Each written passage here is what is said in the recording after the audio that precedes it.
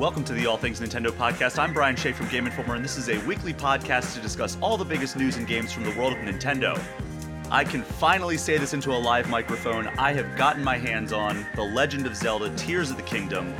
As such, this episode will be all about talking about my hands-on impressions of that game. Joining me for that and a little bit more is Wesley LeBlanc. Wes, how are you doing today? I'm doing okay. You know, it's not great to be sitting or talking to somebody who has played a game I so desperately want to, but other than that, I'm excited to chat with you. Well, yeah, so I traveled to New York about 2 weeks ago, and I was among the first people on the planet to get their hands on The Legend of Zelda Tears of the Kingdom, so we're not even going to waste time with news because, quite frankly, there isn't any. We originally planned to have some news, but we're going to frame it as if we're not going to waste any time. We're just going to get to the good stuff, which is my time with The Legend of Zelda Tears of the Kingdom. You're one of the few people in the world right now that have the topmost knowledge on Zelda outside of the development team. I'm reasonably sure I'm actually one of the first people outside of Nintendo to have played this game, just because, it was a hands-on session. It was a media group. And I not only went on the first day, I went at the first session of the first day. And from my understanding, this is the first thing that they've done with this game outside of the demos that they've been putting up on YouTube. So I was very excited to be among that group of 6 people outside of Nintendo that have played this game for, about 2 hours. And then there was another group that came in after that. Still, though, that's something you got to take to your grave. That's a really cool, well, not take to your grave. It's not a secret, Wow. But something you should hold in high regard for the rest of your life. Nobody can take this away from you, Brian. Yeah, I mean, I loved it. I think I was the first person outside of Nintendo to play Mario Odyssey because we did a feature on it. And I remember going to Nintendo's offices in Redmond, and they were like, yeah, we haven't let anybody else play this before. And I got a short hands-off demo of that. This was back in 2017. And then they gave me the controller and let me play for about an hour and a half. So I'm pretty sure I have those two things in common. Of course, Breath of the Wild is my favorite game of all time. Mario Odyssey is my favorite 3D Mario. So I'm pretty happy about those claims as much as I know them to be true anyway. Before we dive into Zelda, since, Zelda came out and then Odyssey followed, while you were there, did they happen to tell you that Super Mario Odyssey 2 is on the way since it's been 6 years of silence? They did not give me any unannounced information, if that's what you're asking. Nintendo, notoriously tight-lipped. However, I did make a little reference to one of the PR guys, and I was like, hey, you know what? Zelda came out 6 years ago now. Mario Odyssey also came out about 6 years ago. I think it's time for a Mario Odyssey sequel or a new 3D Mario. And they just kind of laughed. They did not give me anything. They have good poker faces over there at Nintendo. Yeah, they're good at what they do. But yes, I did mention that, Mario and Zelda came out the same year last time. So maybe we should do a repeat of that this year. God, can you imagine? I mean, I don't think it's happening. I don't think you surprise announce a Mario and then it's here a few months later. I mean, Nintendo has done a lot of that in the past, basically since the Switch came out. They have done the old E3 timeframe announcement for this fall. I don't know if that's going to happen again, but my prediction is that once they're clear of the kind of the blast radius of Tears of the Kingdom, they are going to announce a new Mario game. I don't know if it's going to be for this year or for next year or whatever. But that's kind of my prediction. But that's not why we're here, Wes. We are here to talk all about my experience playing The Legend of Zelda Tears of the Kingdom. So it took place in New York, as I mentioned when I was introing this segment. And it was up in this skyscraper, went up not super high, but we were up in I want to say the 20-something floor. Ooh. Got a really good view of Chelsea and Manhattan. And they wanted us to be up in the sky because, that's what so much of this game is about. Oh my gosh, you get up there. That's awesome. It was kind of a cool idea. Normally they host their events at some other locations. This was their first time I think they've hosted this event here. I think the Splatoon 3 event was just on the first floor of some place in the Garment District. And then I know they've done, I think they did the Wii Sports, or not Wii Sports, Switch Sports. Former editor Jay Guisal went to that one, and I think that was at the Flatiron building. Oh, nice. Yeah, I did a Pokemon one, which I guess is not... I mean, Nintendo did a lot of the work on that, but I guess that's a Game Freak thing. But that wasn't just a hotel. suite type of thing that was Yeah, emptied yeah. Well, out. I mean, that's when I talked to Miyamoto and Koji Kondo. That was just in a hotel suite. Like I just kind of went up and hung out in Mm. a hotel room with Miyamoto and Koji Kondo, which was very weird, but awesome.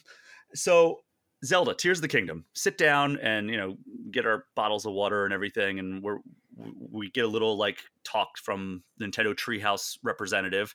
And then he's like, "Hey, I'm gonna play this game for you guys for a little bit." So we got I'd say like a 20-minute demo, and it's basically just like around the same area that Eiji Aonuma demo took place, where it's like, all right, we're at Yeah. this river, and now we have to build this boat using Ultra Hand, and the guy did it, and he like put the boat together, and he showed that like, okay, well, we put the logs together, and I messed up attaching the log, or attaching it was attaching the log to the other log, and he's like, well, here's what you can do, and he like shook the stick back and forth while he had Ultra Hand out, and what that does is it detaches the last one that you connected.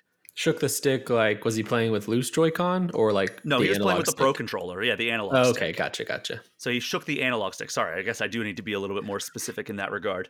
But yeah, shook the analog stick. I believe it was the right stick, and that detaches your last connection. And people who haven't been paying attention, Ultra Hand is just kind of like this ability that Link will have where he can connect seemingly disparate pieces of materials that are sitting around, and you can do them to form vehicles or whatever you want, really. And you'll get a glimpse of that later, or you'll hear about it a little bit later when it's not just for vehicles, which was kind of cool. But Hmm. so yeah, that's one of the things. And he built the boat just like Aonuma did in that demo. And then he's like, oh, but we're not going to use the fans, because there were like fans sitting around. So he brought up this menu, which has all these things called Zonai devices, which the fans are Zonai device. We've seen like a flamethrower in some of the other ones. That's a Zonai device. This is new to Tears of the Kingdom, or was Zonai device? This is I new. mean, Zonai though is a Zelda term, right? Like I feel like Correct. I've heard that. That's a mysterious race or species that no longer seemingly exists. And is Is the that Zonai. just this Hyrule, or is that Zelda lore on high? I think it's primarily this one, but I believe the Zonai have been referenced in the past, maybe in Skyward Sword, but I don't quote me on that, because I know that Breath of the Wild is like, that was a huge mystery in Breath of the Wild. Is like, who are the Zonai? Because like they were like all these structures that were designed by Yeah. them. But so the Zonai devices are, and like the Zonai apparently are like the ones who have designed all the Sky Island temples and everything that are up, or not temples, but like the structures that are up in the Sky Islands are apparently Zonai structures.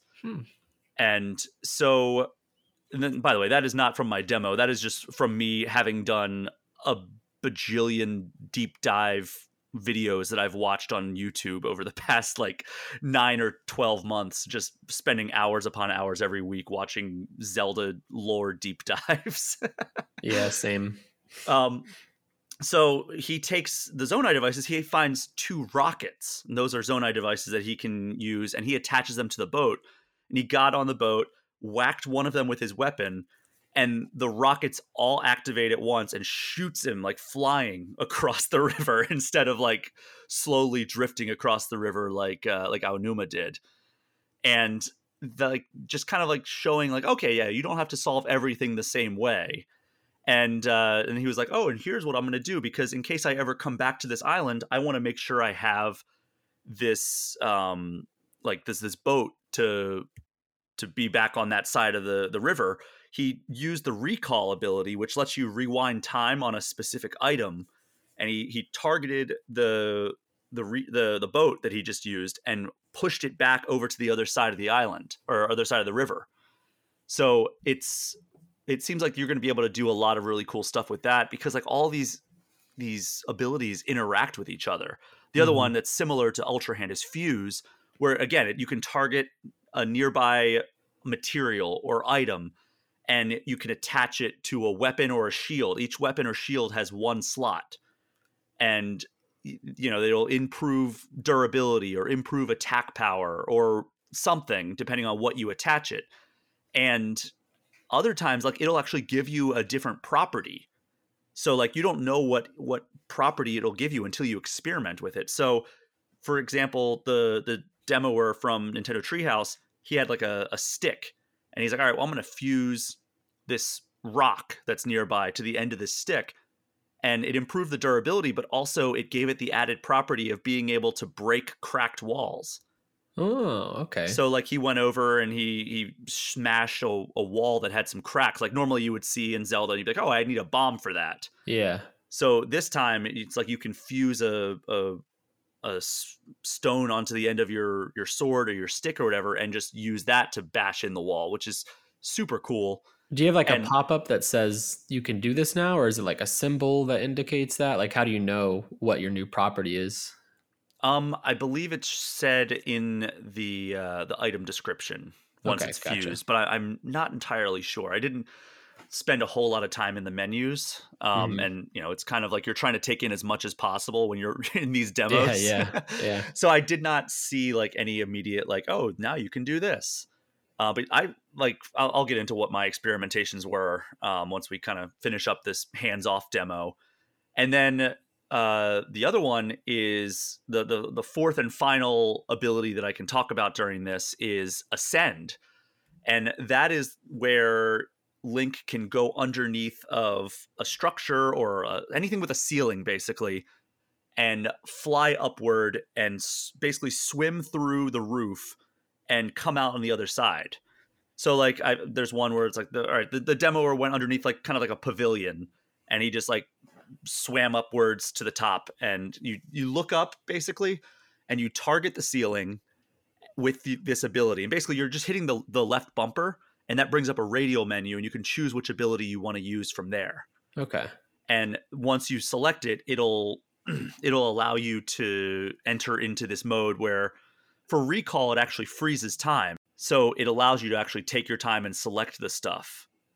But with Ascend, you just kind of look up, and I don't think it freezes time, but once you get to the top, Link kind of like sits like half in, half out, almost like you're like on the edge of a pool, like holding yourself up before you get out.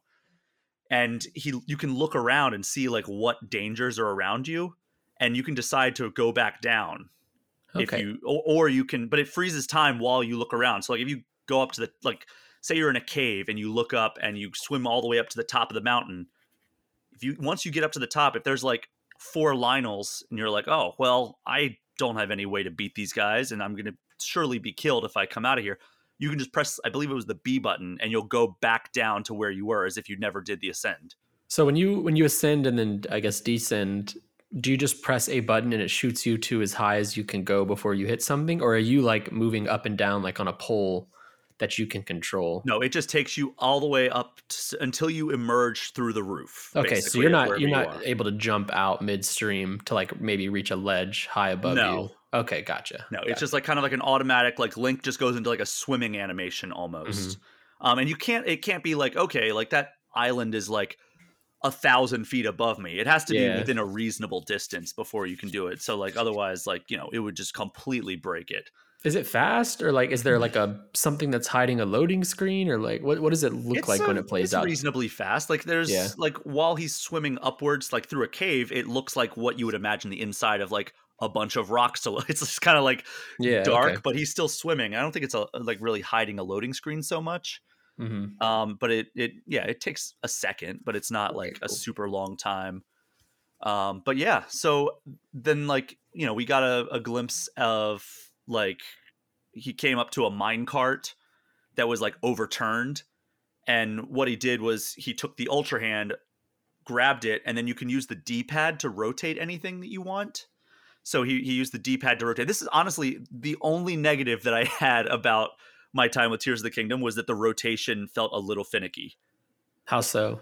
Like it was a little bit difficult to get it exactly how I wanted it, but usually Mm. it's good because it'll snap into like, okay, that's essentially what I was trying to do. Okay, so you're rotating like on a 360-degree basis. It's not like snapping 90-degree angles. Correct. Yeah. So Okay. but like, if you're trying to like just put a thing on the back of your minecart, usually it'll be like, oh, you're close enough, and it'll like kind of snap into like what you probably were trying to do. Um, basically what the guy did was he took the minecart, rotated it because it was overturned, put it on top of some tracks that lead into a cave, and then he attached a fan to the back of it. and then jumped in the minecart, whacked the fan, and then the fan carried you all the way up to the Sky Islands. I did that in Resident Evil 4 a few weeks ago. Nice. So you've already played. You're an expert then. But when you use these Zonai devices, there's actually like a secondary energy bar that pops up, and you can only use a certain amount of energy. And I guess that's probably another bar that you can increase, like kind of like the stamina and your hearts.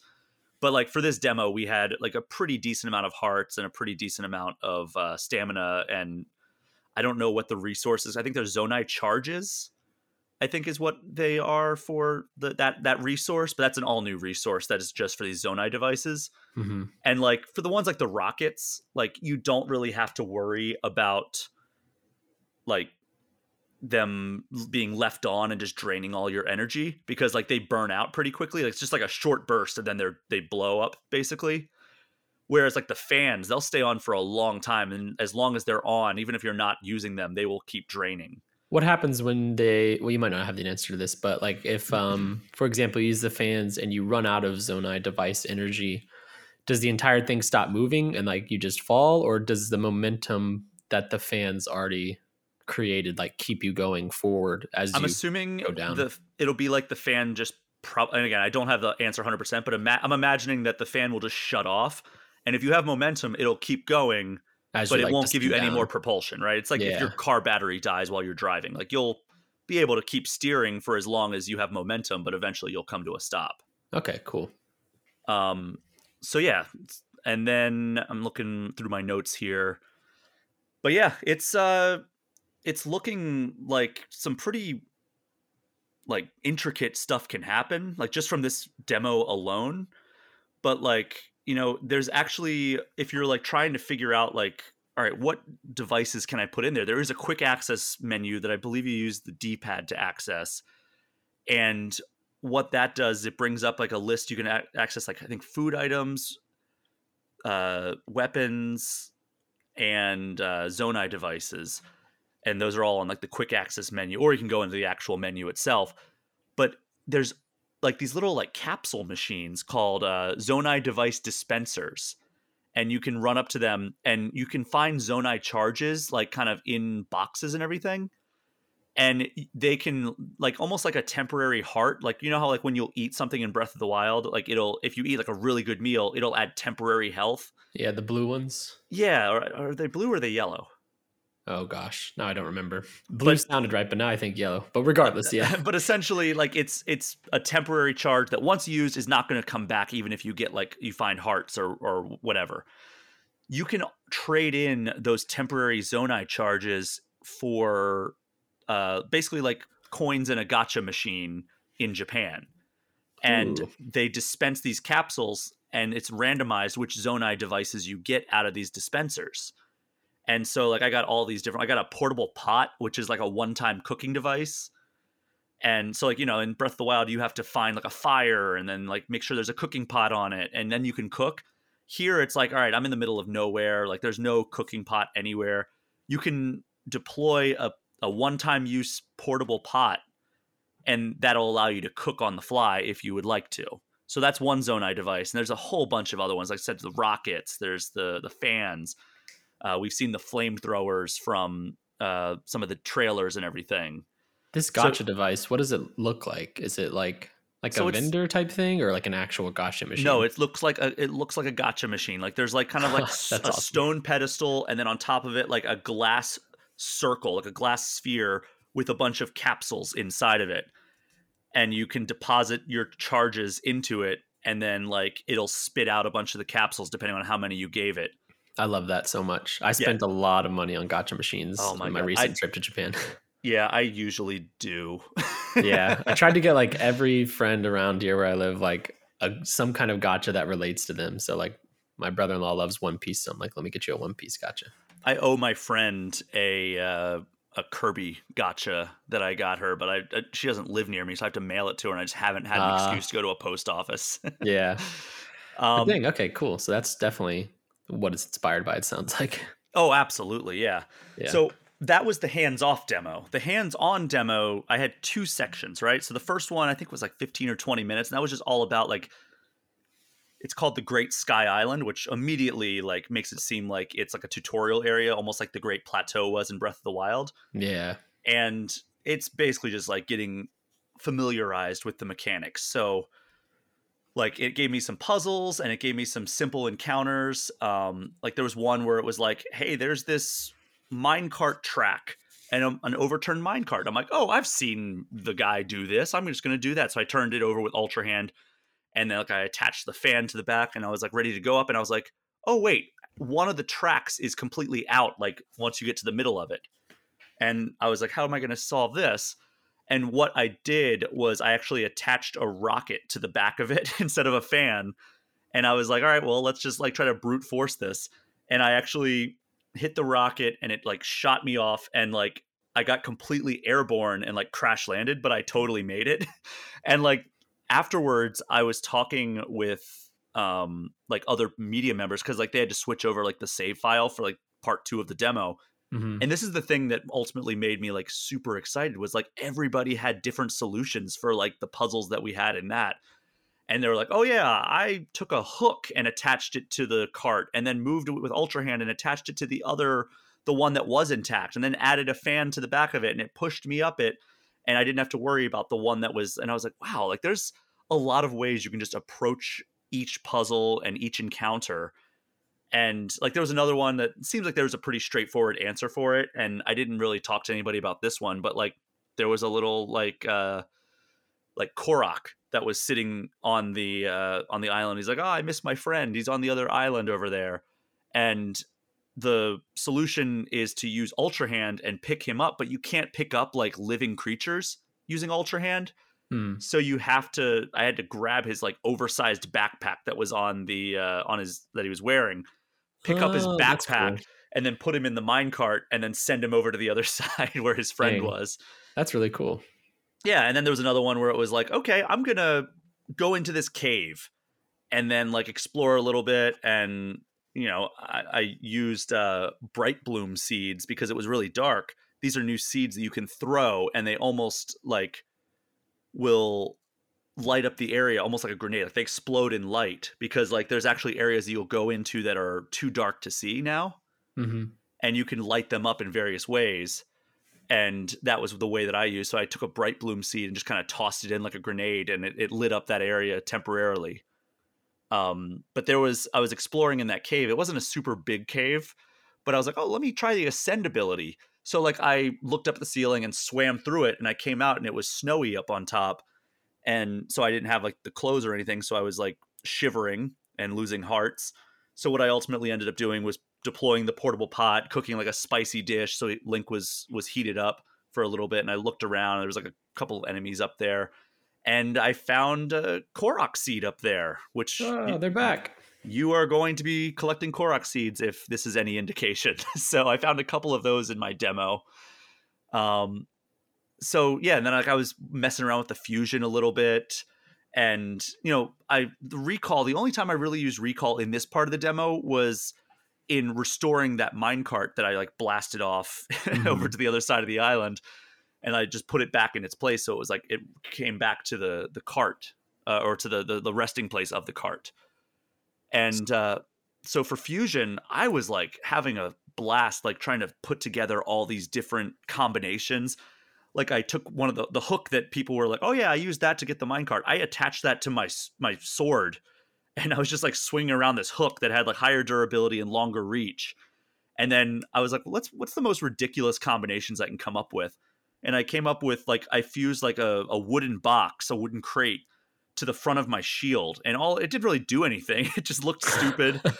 And I think it gave it a little bit more durability, but I was like waiting to see what happened if like I got enough like damage on it, if it would have like dropped an item when the shield deteriorated, but I didn't get enough damage, so I couldn't tell.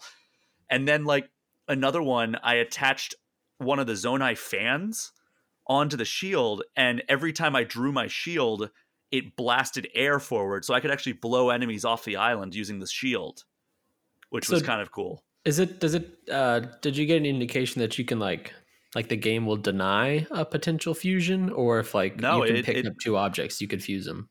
It's each shield and each weapon has one slot, and you can basically fuse anything. Some things won't do anything to like benefit you or anything like that. I forget what I ended up doing.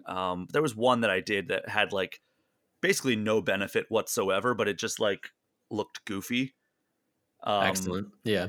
And then there's other ones where it's like, you could fuse the bright bloom seed to your arrow and shoot that, and that'll allow you to like get like more well lit areas at a further range than if you were just to throw Oh, it. yeah.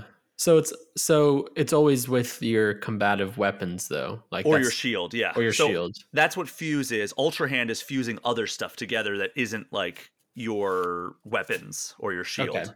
So Ultra Hand can fuse like smaller things because I feel like what they've shown us so far is making, these rafts or boats or whatever. Like, can I fuse like, I don't know, two rocks together or something like that?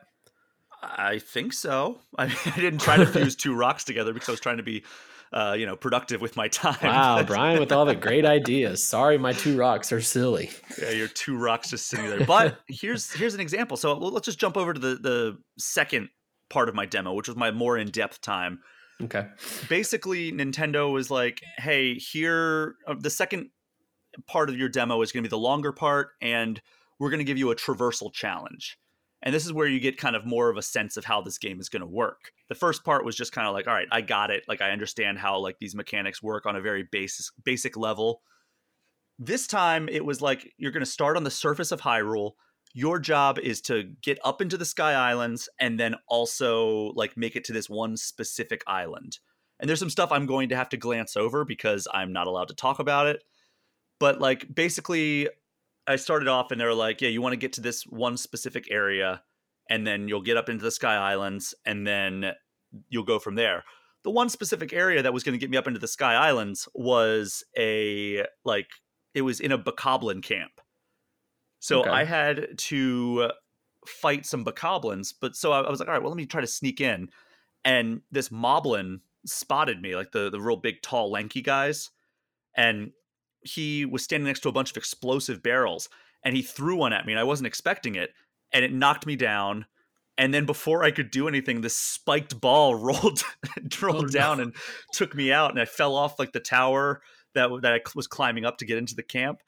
And it was game over. And I was like, all right, well, that didn't go very well. Mm. So I was like, well, let me try that again. I don't want to like be too stealthy. So what I did, but I was like, all right, like this was a common theme with like whether it was the puzzles or the combat mechanics or really exploration. It was like, I'm not thinking with these new abilities. And as soon as I started thinking with a lot of the new abilities, I started getting like a better sense of what I should do to have an easier go with this. So I was like, all right, well, what can I do differently? I'm like, all right, he threw an explosive barrel at me. What I'm going to do is I'm going to go up there and I'm going to get within range, and then I'm going to take action with some of these new abilities. So what I did was I got there like kind of stealthily up there and then waited, and then he spotted me and I made sure I was like in like a kind of like a wider open area, and he threw the explosive barrel at me like he did last time, only I did recall. And so it freezes time, allows you to select what you want to send back at them. And the way I put it in my preview is I did the old return to sender, and Yeah. it went flying back at him. It exploded, which in turn exploded like the other like 6 explosive barrels that were next to him, and he's done. And then I remember that there was the spiked ball coming my way, so I did the exact same thing to that. It went flying back up the path that the bokoblins had sent down, and some of them were running after it. Like we saw that in one of the early trailers of Tears of the Kingdom, where it's like you can return that back up. Mm-hmm. And it took out like it didn't take out any of them, but it like did a lot of damage to them. And then I could swipe my sword at them to finish them off on the way up. And I was like, okay, cool, I'm gonna take this camp. And then I turned the corner and there were like probably 9 bokoblins running at me, and then there was one that had like a horn that was like riling them up, and I'm like, oh crap. So I just made a break for it eventually. Like I tried to like fight a little bit, like I used Ultra Hand and moved some of the explosive barrels like in their path on their way to me, and then I like tried to blow up the barrels when they crossed it, and like that got a couple of them, but I was still like really outnumbered, and that giant guy was still there. So I'm like, let me just get while the getting's good. So I used this a new way. This is the way that we were allowed to talk about this. We used a new way to get to the Sky Islands. Okay. And so I'm up in the Sky Islands now, and I was like, all right, well, let me try to get to that island. So I looked, and like there's kind of like this natural like curvature of the islands. Like, and it's like, okay, well, obviously I need to go from this island to this island to this island to get to the destination. And I was going from island to island basically, just experimenting with the different mechanics. And like the first one, I was like, all right, there's like this floating Zonai box, and it doesn't really obey the laws of gravity. It's just like, all right, it will just be in stasis basically wherever you leave it. And like it's not going to fall to the ground or anything. It's like, all right, if you lift it up into the air, it will have momentum, and then it will just stop in the middle of the air wherever like the momentum dies out. Mm-hmm. And so I was like, all right, well, here's what I'm going to do with that. I'm going to attach a rocket to that and get as close to the next island as I can, and then I'll jump off and paraglide over to that island. So I did that, and it got me close enough, so I was there. And then I get there, and it's like, oh, well, there's like a puzzle on this island. And there were two pools of water. One was up high, and then it had a waterfall that kind of like came down into the next one, and then that had a waterfall that came down to the next one. But there were these concrete slabs that were blocking the kind of the riverways that would go into the waterfalls. So I was like, all right, well, clearly I need to lift that concrete slab. So I used Ultra Hand to lift up the slab, and I was like, oh, cool, that drained it. And then it immediately slammed back down as soon as I let go of it. So what I ended up doing is like there was like like brackets on the giant pillars that were holding it up. So I was trying to attach the log to the I put the log in the brackets. Sorry, I'm having a hard time here. Putting the log in the brackets and then lifting up the stone slab in order to allow the water to come out, and then fuse them together with Ultra Hand to try to make it so that they would stay in place long enough for the water to drain out. But then it like broke as soon as I let go of it. And it's like, it seemed like the slab was too heavy. So what I ended up doing was using recall to make it so that it was up longer, and then made sure that the weight was evenly distributed on the log, fused them together with, or not fused, because that's a different ability, Ultra Handed them together. And then that allowed it so that it was drained, and then I could go into the middle of the reservoir where like there's no more water. There's a bunch of fish flopping around, which I felt really bad, but there was a treasure chest in the middle of it. So that was like kind of the way that you solved that puzzle. And then the one on the bottom is actually more difficult because one of the brackets is missing. So you have to be really cautious with how you position that and use Ultra Hand to get it together. So that was a cool example of how you can use Ultra Hand to like solve puzzles. And it's like more than just like creating vehicles. Okay, cool. So like, I guess one thing I'm curious about is like so much emphasis is placed on all these abilities. Do you get the sense that like progressing through the game is built around using these abilities? Like, because I'm not someone who's creative, and I'm not going to think of creative ways to use them. And so I'm curious if the game is going to like kind of teach me and guide me into using Ultra Hand or Fuse or whatever, or is it like I'm going to be needing to think of this kind of stuff? Because otherwise, I might just try to like brute force my way through things. Well, it seems like you can still brute force a lot of stuff. I mean, Okay. this is a very early area that I was doing in a very small area relative to like the scope of this game.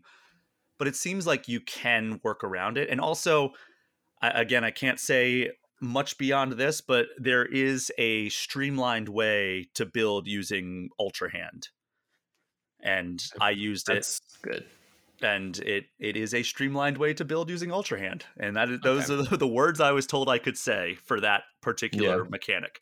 I like these kinds of things in games, but I've never found myself to be particularly savvy with them. Mm-hmm. Like my mind can put together, oh yeah, maybe recall the explosive barrel they're throwing at you, but some of the Breath of the Wild community just gets outrageous with things they're able to do, and Well, that's that's what not I'm me. so excited about. Was like Yeah. I can't wait to see like how everybody approaches these things differently, and like what the internet comes up with, because Yeah. it seemed like Breath of the Wild was kind of like Nintendo gave us like a lot of freedom in that game, obviously, but like this is like dialed up to 11, and like they probably saw what people were doing with the tools that they gave them, like the stasis tool, where it's like, all right, I'm going to put this log on the ground, put it into stasis, whack it like 75 times, jump on in time for it to like go back to Want to. normal. And Yeah. then you're like on the other side of Hyrule, and it's like, all right, well, what that's like one of the most creative things that they did back then. But like, this is going to be like Nintendo's leaning into the creativity of its community with this game, and that's Yeah. almost frightening, but also amazing. And I can't wait to see like kind of the water cooler moments that come out of this. Was everybody's probably going to approach so many of these puzzles, so many of these like explorative moments differently, and that's what has me super excited. Nice. So I wanted to ask you a few questions about like just the more general nature of the game based on what you played. Like when you go hands on the controller, did you feel like you were kind of like returning home to this Hyrule? Does it feel like a brand new Hyrule? Because I know that's been a lot of people's, well, not concerns, but just like questions. Like, how similar is this Hyrule to what we played in 2017? Well, here's the thing: is I was on the surface of Hyrule for probably 10 minutes of my Hmm. entire demo time, because most of my time was up in the Sky Islands. Um, I mean, the controls feel very similar. It's like all the buttons do the same things. It's just like now you have all these new abilities. Yeah. And ultimately that's going to be the thing that I think is going to differentiate this, is like I felt like I had to rewire my brain in order to be like, oh, I should use this ability instead of just like trying to like climb to the top of this thing. Like I was like, oh, I need to climb to the top of this. Let me just try to like find a good approach and get a running start and jump and then climb up the wall. And I was like, wait, I could just use ascend and get to the top of this with like in a split second, basically. And like the same thing with like Ultra Hand and like using recall in that combat thing. I was like, oh, I should just like go up and like try to shoot them with my arrows and slash them with my sword. It's like, oh, I could just make it so that the thing they threw at me goes back at them and blows them up instead of me. And it's like that kind of stuff is like the stuff that's going to take a while to get used to. But like even by the end of Yeah. my demo, it started feeling like second nature, where I was like, all right, this is obviously designed to challenge me to use Ultra Hand in a unique way. And there was one puzzle where it was like you had to use the abilities, obviously. Like there was a mechanism, like a smaller mechanism, and then a platform in that same shape that was off on the side, and you had to use Ultra Hand Hmm. to rotate it. So I used Ultra Hand to rotate it towards me. I jumped on the platform, and you couldn't rotate it using Ultra Hand while you're on it. So what I had to do was I had to put recall on that mechanism, and it swung me back over and got let me get to the next island. Okay. So it's like kind That's of like the interactions between these is going to be a really, really big part of it as well. Okay, cool. And then I wanted to ask with like visually, what did you think of this? Does it feel kind of just like more Breath of the Wild? Do you see a step up? Is this like a swan song kind of for the Switch, or does it feel like, man, we need another Nintendo console to run this thing better? And I know it's a preview, so like I don't think you should, it's a preview. It's not the final build. But I'm just wondering if you have like a general sense of how this game's looking and running. I mean, it seems like it runs fine. It's way better than Pokemon Scarlet and Violet, I can tell you that. That's good. Yeah. But it's would it probably benefit from a more powerful Switch? Yeah, but like I think almost every game at this point in the Yeah. development, like Hmm. any AAA title would, and especially a big open world game like this game. But like the draw distance seemed like it was maybe a little bit better than Breath of the Wild. The frame rate, there were I can't recall. I mean, maybe it was just like I was paying attention to other things, but I can't recall any like wild frame rate drops at any point. And I was floating from island to island. Like it seemed like it was performing pretty well, Okay, cool. I all things remember considered. that's good. Yeah, and they've been better in their trailers and stuff about that. I remember way back when Breath of the Wild first got announced, in that like original trailer, there's a huge frame drop where Link's jumping onto like an enemy, and people were like, it was a really big deal. And that just makes me think of that, how Zelda fans analyze every single thing. So I'm excited to hear that it's seems to be running great. So one of the things that like really was fun for me and got me like really excited, oddly enough, was I was trying to make a paraglider, or not a paraglider, a like just a glider itself. So there Hmm. was like this bird shaped stone. We've seen things where it's like Link is like sitting on like this like almost like bird shaped glider Yeah. in the trailers, and I was like, oh, I'm going to use that and put like the fans so that they are like tilted in this way. So it takes me up and forward. And I guess like the physics just didn't check out with what I was trying to do because like it flipped on me immediately upon takeoff. Oh, interesting. I feel like you found one of the few instances where the physics don't work, because that's surprising to hear. I mean, it seemed like it was like you're gonna have to like the physics seemed like they were pretty sound. I think that it was just like back heavy instead of, or like the Oh, fans were on the gotcha. back and I didn't have it properly balanced. So that like sent me flipping, and immediately like I was like, my initial reaction, and like one I'm still like kind of excited about, is like I am going to accidentally kill Link in so many like spectacular ways. That's what I like to hear. And like it's going to be so much fun to see like the community being like, I built this crazy device and let's see how it runs, like almost like Mythbusters style or maybe Yeah. Jackass style. and, True. That's more and like like it. just trying to like see like, all right, wow, I can't believe that works, or oh man, that definitely was not going to work and you knew it. And like just seeing like what people come up with, because like there are so many times in like the Breath of the Wild videos where it's like you get to watch people fail miserably, and it's just so much fun to watch those types of situations. And like, Yeah. this is like a full on like physics simulation built into a full on Zelda game. Like I feel like Nintendo, if they really wanted to, could have released just like a physics simulation within this Hyrule without like any story or anything, and people would have eaten it up if it was like $20. Oh yeah, for sure. Don't give them any ideas. They might do. They might But do hey, I that. mean, we get it in Tears of the Kingdom. So Nintendo like, Labo 2. Bring it. hey, we just did that Labo anniversary thing last week. Yeah. But So yeah, so I have a this couple more questions if that's cool. go for it. I it sounds like this was a gameplay focused preview, so I imagine you didn't get any taste of the voice acting or story or anything going on, or anything that you can talk about at least. No, there was nothing whatsoever.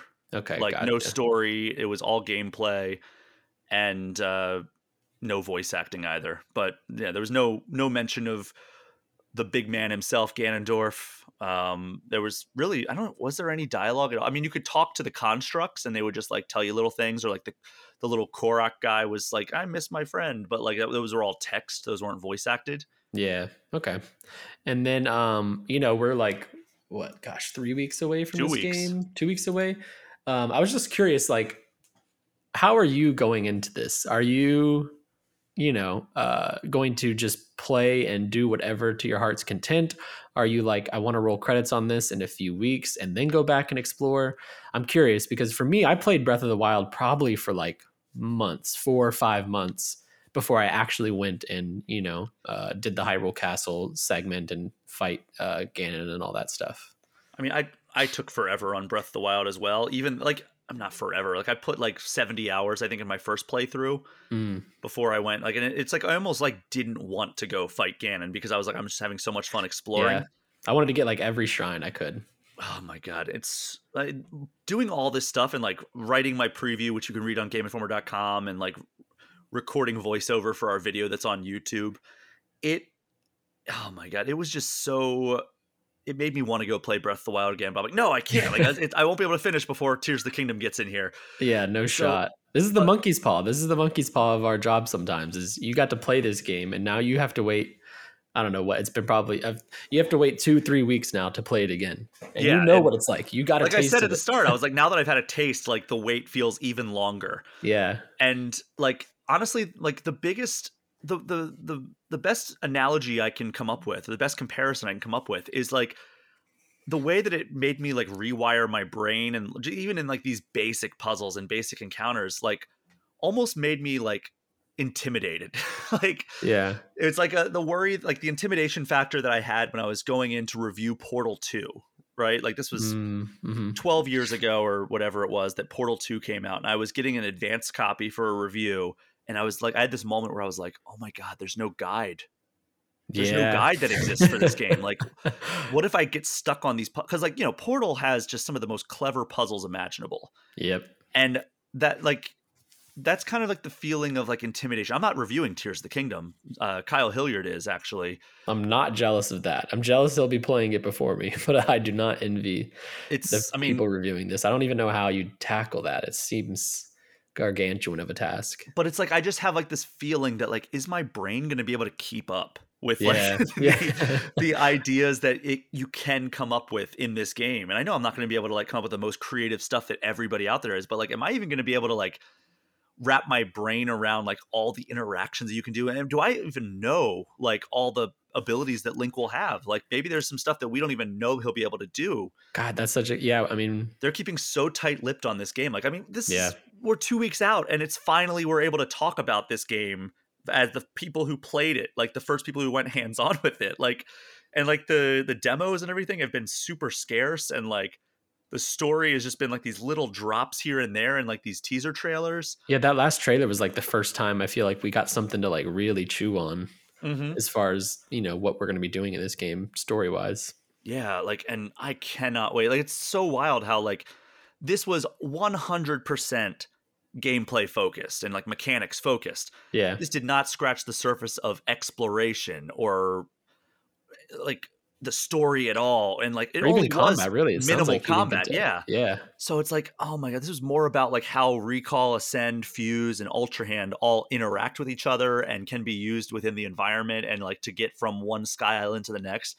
Like that's really just a super basic thing, but it was enough to like really whet my appetite and be like, oh yeah, they're doing some wild stuff with this game, like just brain breaking stuff. And like this is, I think that they told me there was a pretty early section in the game, so it's like this is probably the most basic stuff that we'll even get to see. So I am beyond excited for this game, and like I can't wait to actually see the full scale and scope of what these mechanics all culminate in. Yeah. I can't wait. I can't wait to see how they open. Breath of the Wild is such an iconic opening. I can't wait to see what their version of this is. And it sounds like it could be something like the Sky Islands, like you mentioned earlier, the Great Sky Islands or whatever. But I mean, it's got to be what we saw in that initial reveal trailer, right? Where like Ganondorf springs back to life, and true. the castle starts floating, and that probably reveals a lot of the Sky Islands. I can't wait. There's going to be so many firsts in this game, and it's so rare that like games do that necessarily, Yeah. And I mean, I always talk with my friends how these kind of games are few and far between. There's a lot of really good games out there, but I'm thinking of like Portal 2 you mentioned, or Elden Ring, Breath of the Wild, Tears of the Kingdom. Like these come along, and then there's just giant moments in games where it's just unavoidable. Like even if you're not playing this game, good luck not seeing content from it wherever you like browse. It's I love these moments in games where like a game takes over and we're just all in on it, learning and playing together. And I truly can't wait. It's gonna be it's like fun. Elden Ring last year, right? Like everybody was playing and streaming and watching Elden Ring, The talking memes, about the it. cheeses, the like guides, like everything. It's just so fun watching how much comes out of these experiences. Like it's usually what, like one every other year, just completely consumes the gaming landscape, and we just got 2 years in a row that are probably going to have that experience. And not to mention, like, Zelda gets a month or a couple weeks to shine, but like June, it begins another onslaught of games that I can't wait to. I think we've mentioned it before on here, but like 2023 is going to be like one of the years in gaming, I think. I mean, so far it's a pretty strong year. Like what we've got, like Dead Space remake. We've got RE4 remake. RE4 remake. Okay, so we got Fire Emblem. Yeah, like Fire Emblem. Yeah. Oh my God. And we've still got Street Fighter, Diablo, Final Fantasy, possibly Spider-Man. Like who knows? Maybe another Final Fantasy, because oh my gosh, Fantasy 7 Rebirth. Part. Yeah, I don't know if that's a 2023 game anymore, but it technically still is on paper. Yeah. Or at least winter, so early 2024. But yeah, good year. So yeah, full preview with a lot of these same details, but with even more depth and a lot more coherently said on GameInformer.com. If you want to learn more about The Legend of Zelda Tears of the Kingdom, I tried to remain as spoiler-free as possible. Like I said, it was not anything to do with story, my demo. So if you want to learn more, you can go on GameInformer.com or our YouTube channel, where I actually read my entire preview, like story time, and you can watch clips that are loosely associated with what I'm talking about. But it's new footage, so go check that out on YouTube.com. Wes, we're going to take our only break of this episode. When we get back, we're going to do Definitive Ranking and eShop Gem of the Week. We will be right back.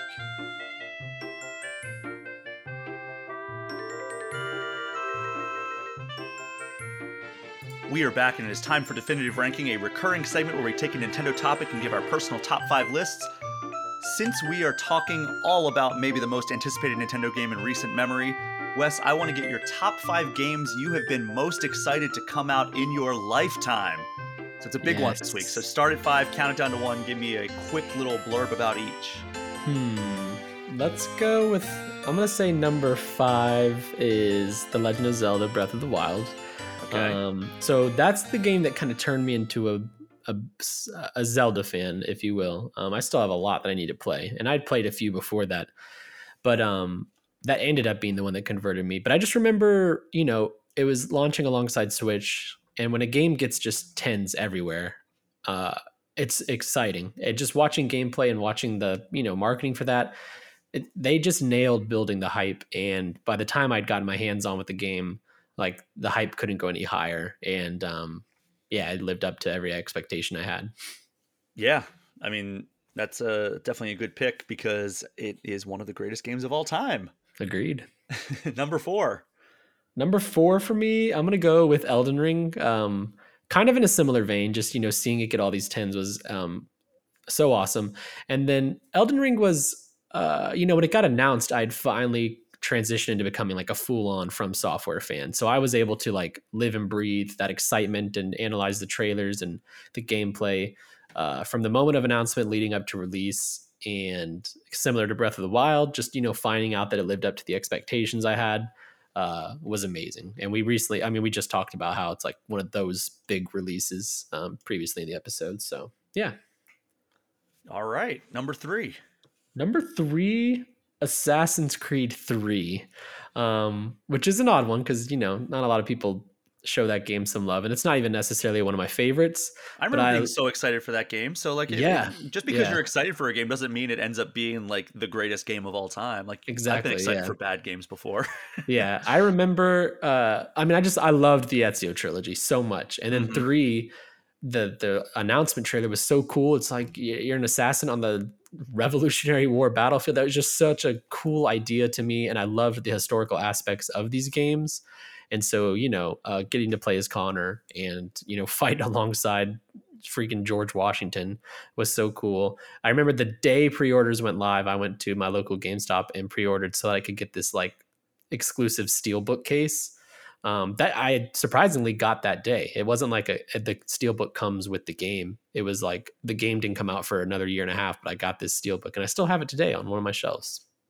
All right. Yeah, I mean, I still have some of the steelbooks that I got back in the day on my shelves as well. So some of those are pretty awesome, by the way. I feel like steelbooks, they've kind of fallen out of favor since so many people just do digital now. So it's like, what am I even going to put in? Like a lot of steelbooks, if you get like a collector's edition nowadays, they're like, let's just give you a code. So it's like, why do I have a steelbook? There's no reason for this. It's like just a thing that goes on my shelf.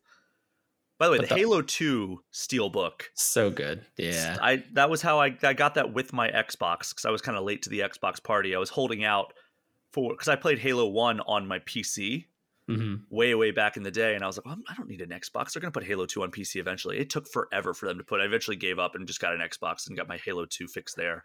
That's the silver one with the teal blue. Yeah, that's a good one. I think one of my favorites is probably The Last of Us Part 2. It's like a piece of art on a steelbook. I love it. Yeah. But yeah, number, I guess 2, I think. 2. Yeah. I've probably talked about it here because I talk about it everywhere. I am able to speak Final Fantasy 13. And that was simply because I loved Final Fantasy. My brother had kind of given me his hand-me-downs as far as Final Fantasy goes. So while he's playing Final Fantasy X on PS2, I got his PS1 and was able to play, Final Fantasy 7 and whatnot. But 13 was the first one that I put my own money towards. I bought that game and I played it on my Xbox 360 and I loved it. And yeah, that's still one of the most like important and special games to me today. Yeah, I was so excited for 13. And I remember I went to a GameStop to get mine. I was living in Pittsburgh at the time. And the guy was like, oh yeah, like have you heard like about this at all? And I'm like, Yeah, I saw like it's kind of like divided, and he was like, "Screw them, games journalists don't know anything." I'm like, "Wow, you're ahead of the curve here. Like in several years, you will likely join a very Armada. specific group." Yeah. Dang. That's funny. Yeah, and my number one is, we just talked about it, but Halo 2 actually. Me and one of my best friends at the time, we just devoured Halo 1. We played it so many times. And when 2 got announced, we actually got, I think, God, was that 2004? I think it was Halo 2. So I was probably, regardless, I Yeah. was in elementary school. So like fourth, fifth, sixth grade, somewhere around there. My parents and my friends' parents checked us out of school early so that we could go to GameStop when it opened. And we, bought our copies and we went home and we played Halo 2 together for like the entire day and night. And they didn't make us go to school the next day. So we played like super late. And it's just one of like those core video game memories I have. I remember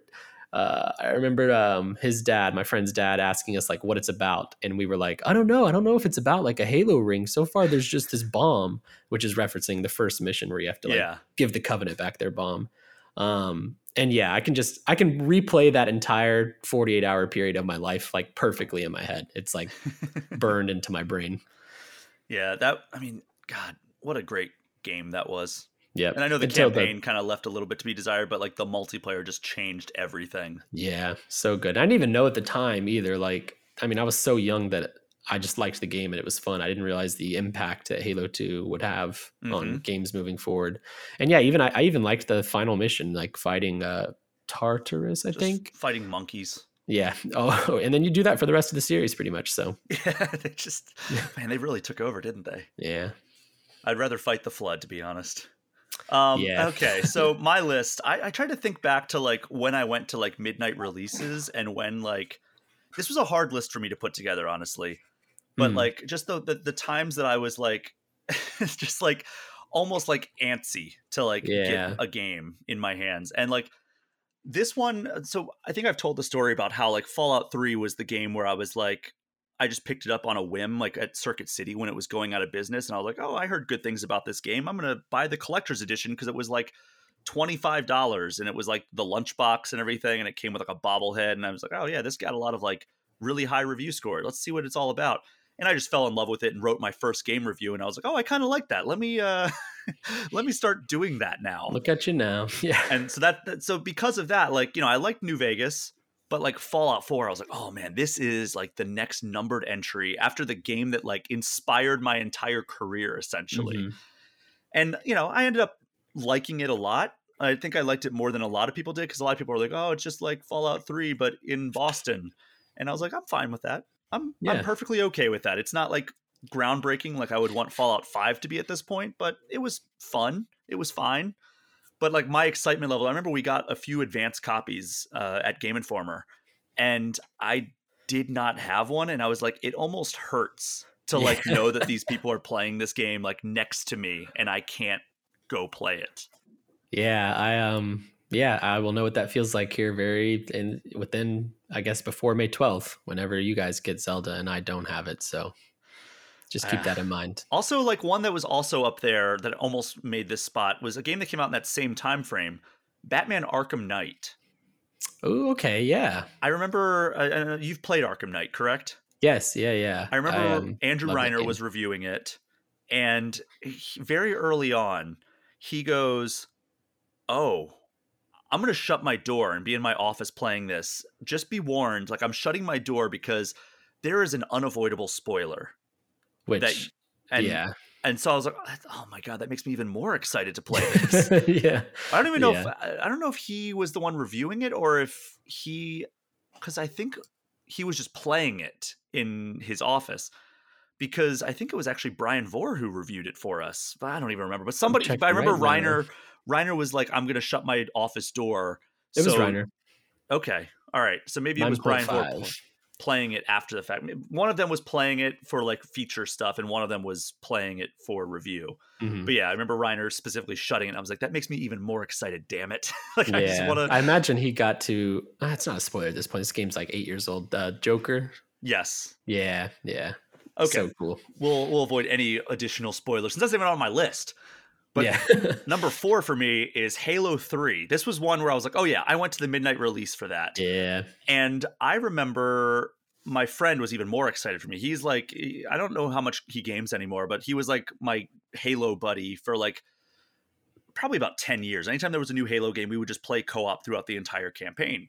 And we haven't done that for like the past 2 games because now he has a family and it's a lot harder for him to find like gaming time like that. Like we can specifically say, all right, we're going to play at 8 p.m. tonight. It's a lot harder for him now. Yeah. So I remember he bought like the collector's edition that came with the Master Chief helmet. And he was the first one in line. Like he was like, I'm not waiting for you to go to the GameStop, like in our college town. Cause I was in college at the time. He went and got first in line, got his Master Chief edition or whatever it was called that came with the helmet. And I remember like laughing as he sprinted from the GameStop with his giant box under his arm to his car.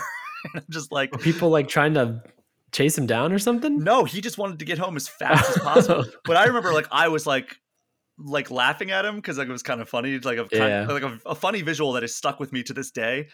But I'm also like, I was kind of jealous, like, oh, he already has his copy and he's going home to play it right now. I probably have like another 30 minutes of waiting in line. They still do midnight releases occasionally, I think. Like I did one for Kingdom Hearts 3. And even like as an adult, which is when I bought Kingdom Hearts 3, it feels so cool to walk out with like your collector's edition box or whatever. I mean, it's cool to walk out with your game, but like I get not snooty, but I feel great happiness when I'm like, I have secured the package and now I'm walking out and this line of people has to see me. Hold it above your head. Read it, read, suckers. Exactly, yeah. I do remember when there was a guy in my dorm who got the Wii at midnight and like none of us could get it. And he brought it back and was like showing us like the games and like he's like, oh, we're not going to play Wii Sports. Like that doesn't seem like a fun game. And he fired up Red Steel instead because that was like the cool game that everybody had. I remember he got Twilight Princess, Red Steel, and then of course it came with Wii Sports. Wii Sports, in hindsight, was absolutely the right choice to fire up to show off the Wii. But no, it was like, oh, Red Steel, that's the cool one that like everybody was all like crazy about at the time because like it showed like a really cool trailer where like you had like a sword and you had a gun and it was the Wii remote was like doing it. And I remember he just died immediately and we're like, wow, man, really cool console you got there. He was very frustrated. That's awesome. But I was very excited for the Wii as well. We're getting very sidetracked here. Number 3 for me, Guitar Hero 3.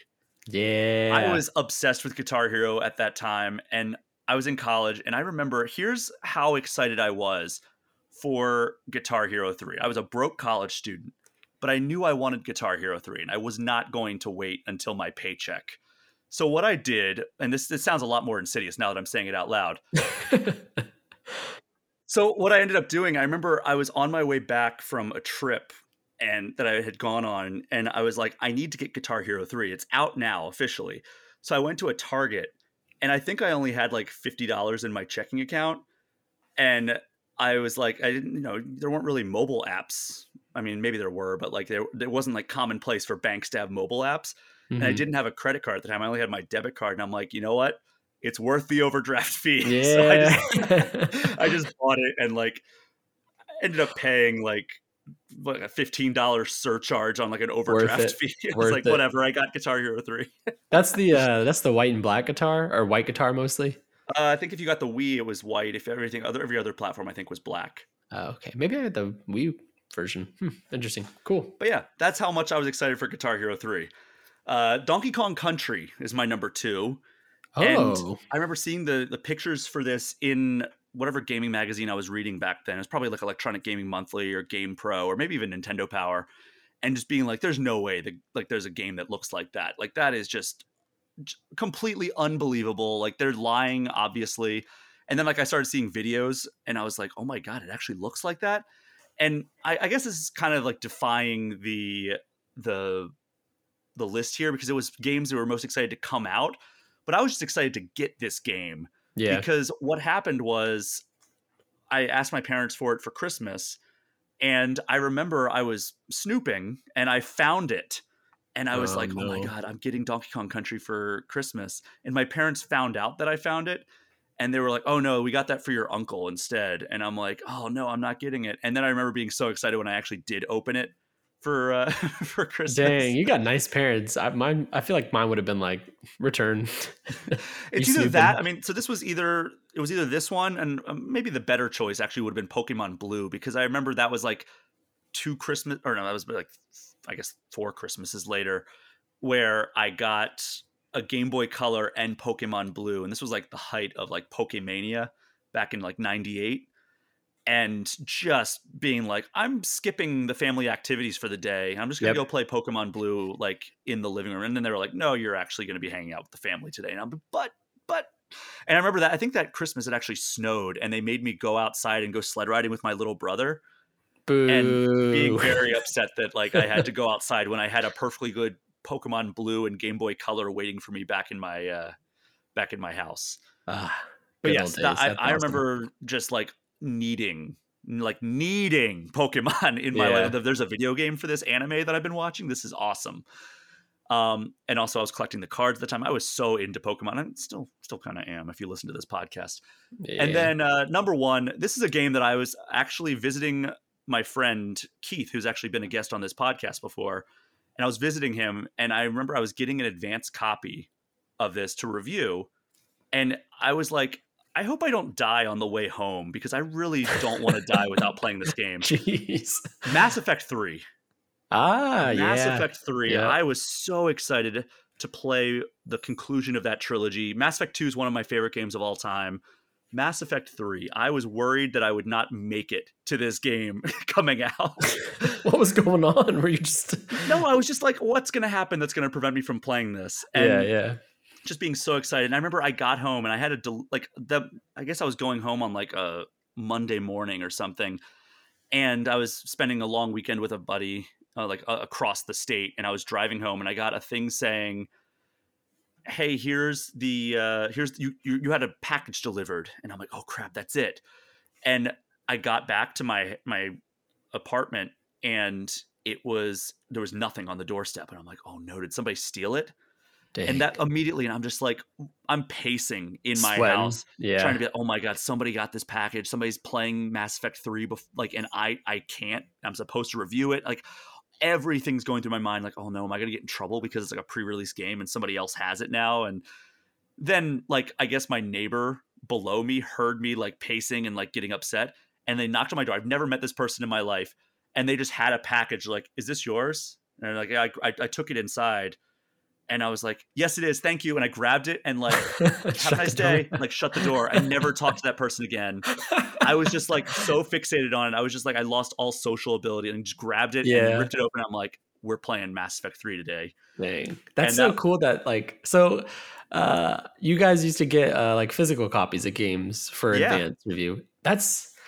I'm still a sucker for like physical media. Obviously that's tougher with this job because like I'm not going to go spend, $70 if I already have like a digital version, but man, that is so cool. And the excitement, like you just mentioned, like getting home and having a package at the door or the mailman delivering but something I cannot tell you how many times reviews have been completely derailed in the past because of shipping. the shipping would get messed up. Or Yeah. like, I remember, I think it was Guitar Hero Warriors of Rock. They tried to deliver it, but like there was a problem with like my apartment complex, and like they literally didn't even knock on my door. They just like were like, okay, well the apartment complex is locked, so we're just gonna drive away and you can come pick it up at the FedEx facility all the way across the city. And I was like, you've got to be kidding me. But I've got to do it. So I had to You did drive it? all the way Yeah. across. And even then I got there and they're like, oh, we don't have it yet. And I'm like, what are you talking about? I just got, and they're like, oh yeah, it'll come back here by the end of the day and you can pick it up tomorrow. I'm like, no, I'm waiting here until your truck comes back. I've done that before for a new phone in the mail. And yeah, I feel like anytime something's getting mailed to me, it arrives late. Like it's never on time. So I Like, guess I should be thankful for like digital video games. But man, it'd be cool to get a physical copy delivered. it is very nice to not have to worry about deliveries and having to like sign for packages and everything. Cause like if somebody knocked on my door right now, I would just ignore it because I'm not, Yeah, yeah. there's no good reason for somebody to knock on my door without like having to like tell me that I need to replace my roof or like they can paint my windowsills or something. Yeah, I Like, no, agree. I'm just, if somebody rings my doorbell today, I'm hiding in the basement unless I'm expecting somebody. Yeah, I have like a little camera thing too, so I can check and see like Are they here to try to sell me some solar paneling for my house, or are they here to drop off something fun? So, Wes, we've gone way too long on this subject. Usually, definitive ranking goes by very fast, but this had a lot of anecdotes, so it only makes sense. So, let's jump to the final segment here, the eShop Gem of the Week. I know you've been playing something that just came out this week, so what is it? I have played and beaten Strayed Lights, which is it comes from a studio named Embers. This is a new studio. This is their debut title. And yeah, so they're just a little inside baseball. Their PR like hit me up and they're like, we think you'd really like this game. You should check it out. But I've been quite busy lately, so I just didn't have the time. And then yeah, like Friday last week, they sent me one more, and I hit Brian up. I'm like, you know what? Let me check this game out and see what happens. And I ended up playing it that evening, and I played a little bit the next day and beat it. It is shorter. It took me about 5-6 hours, but like I actually just really enjoyed it so much that I didn't want to stop playing it. And I'm playing a bunch of other cool games right now, so that speaks a lot to this. And yeah, so I reviewed it Monday and I ended up giving it a 8 out of 10, which I think is great. That's very good on our scale, and this game is very good. So, what is it? So it is essentially gosh, it is similar to the Pathless, and where you're kind of like in this large open world. There's not a lot of guidance or hand holding happening. You're just kind of leisurely exploring and seeing where that takes you. It starts off like pretty open feeling, but it actually grows to be quite linear, even though it looks open, which I like. But at the core of it, you're like this light, this ember who has to get rid of your inner demons, which is darkness, and become like, a full light or sun or whatever you want to call it. And to do that, you have to explore this very alien sci-fi world and defeat enemies. And you do that using one of my favorite combat systems in a minute, which is it's almost entirely based around parrying. So, forewarning, if you don't like parrying, I don't think you'll like this game. But what's interesting about the parry is that the enemy will light up either orange or blue, and you can switch to those colors. So using your left bumper, you'll need to switch to orange if they're about to hit you with an orange attack and parry. And then they might quickly switch to blue and attack again, and you got to switch to blue and parry back. And so you end up doing this like 1-2 tango dance throughout every combat scenario where you're trying to match their colors and parry at the same time. And it gets pretty frantic and fast. So it stays exciting throughout, and there's other colors thrown in and stuff. But yeah, that's like the core of this game is this unique combat system. But what I especially liked about it is that it's not everything to the game. You're exploring this world, and the platforming isn't too great. But it's a beautiful world. The visual design is stunning. You can go check out my review on GameInformer.com to see a bunch of my screenshots. I have like 3 dozen screenshots in my hard drive on my PS5 because I just couldn't stop using the photo mode. And Austin Wintory, the composer of Journey and The Pathless, ironically enough, composed this game, and the score is really, really awesome. It's one I would not mind having a vinyl of. But yeah, it's just like a short, sweet experience that knows exactly what it's trying to do and excels at doing it in almost every way. My issues with it, my qualms, the platforming and some of the combat scenarios get a little frustrating when they introduce more than one enemy at a time. Mm-hmm. Those are there, but the rest of the game kind of like overpowers that for me, where yeah, I'd be frustrated in the moment, but a minute would pass by and I'm back to doing the parts of this game that I really, really loved. And yeah, I played it on PS5, so I can't speak to the Switch performance, but it is on Switch, and I imagine it would run just fine. It's not like a super taxing game, but it's gorgeous. It's simple and intuitive, and it's fun. And yeah, if you're kind of just looking for a fun little 5-hour weekend experience, I would definitely give Strayed Lights a go. Yeah, and it's a short, bite-sized adventure, as you indicated there, Yeah. and it's $25. That's what I was seeing. The eShop page is actually not currently up. Oh, which is very strange because it's out as we're recording this. But indications suggest that it will be $25, and it's out this week. So yeah, if that sounds like it's up your alley, it definitely sounds like it's up my alley. I downloaded it on Xbox actually, and I'm very excited to check it out. It's a lot of fun. I really like it, and it really is so pretty. I'm a big sucker for like purple and pink. If you put purple and pink in a game, I'm all about it. So this game gets bonus points there. And it is absolutely gorgeous. Like, even just looking at the screenshots, like on the Steam page, it's like, wow, this is a very, very good looking game. And it's like not like graphically impressive. It's just the colors and the art style are very, very pretty.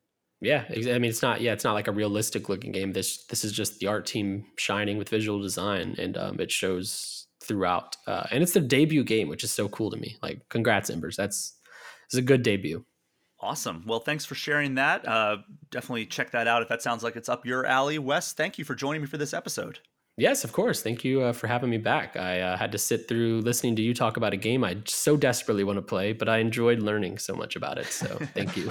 Well, I hope it didn't make your wait any more excruciating, because I know you are very excited for this as well. And it's May 12th is super far away, it feels like at this point.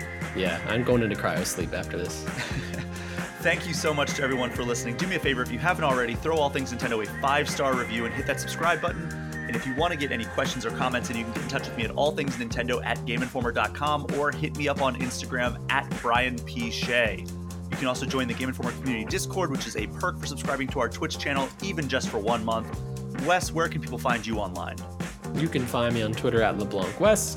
You can find my words at GameInformer.com, and you can hear my voice sometimes on New Gameplay Today videos and other podcasts like this and the Game Informer Show on the Game Informer YouTube channel. That is our show for this week. Thank you again for listening. Take care. We'll see you next time.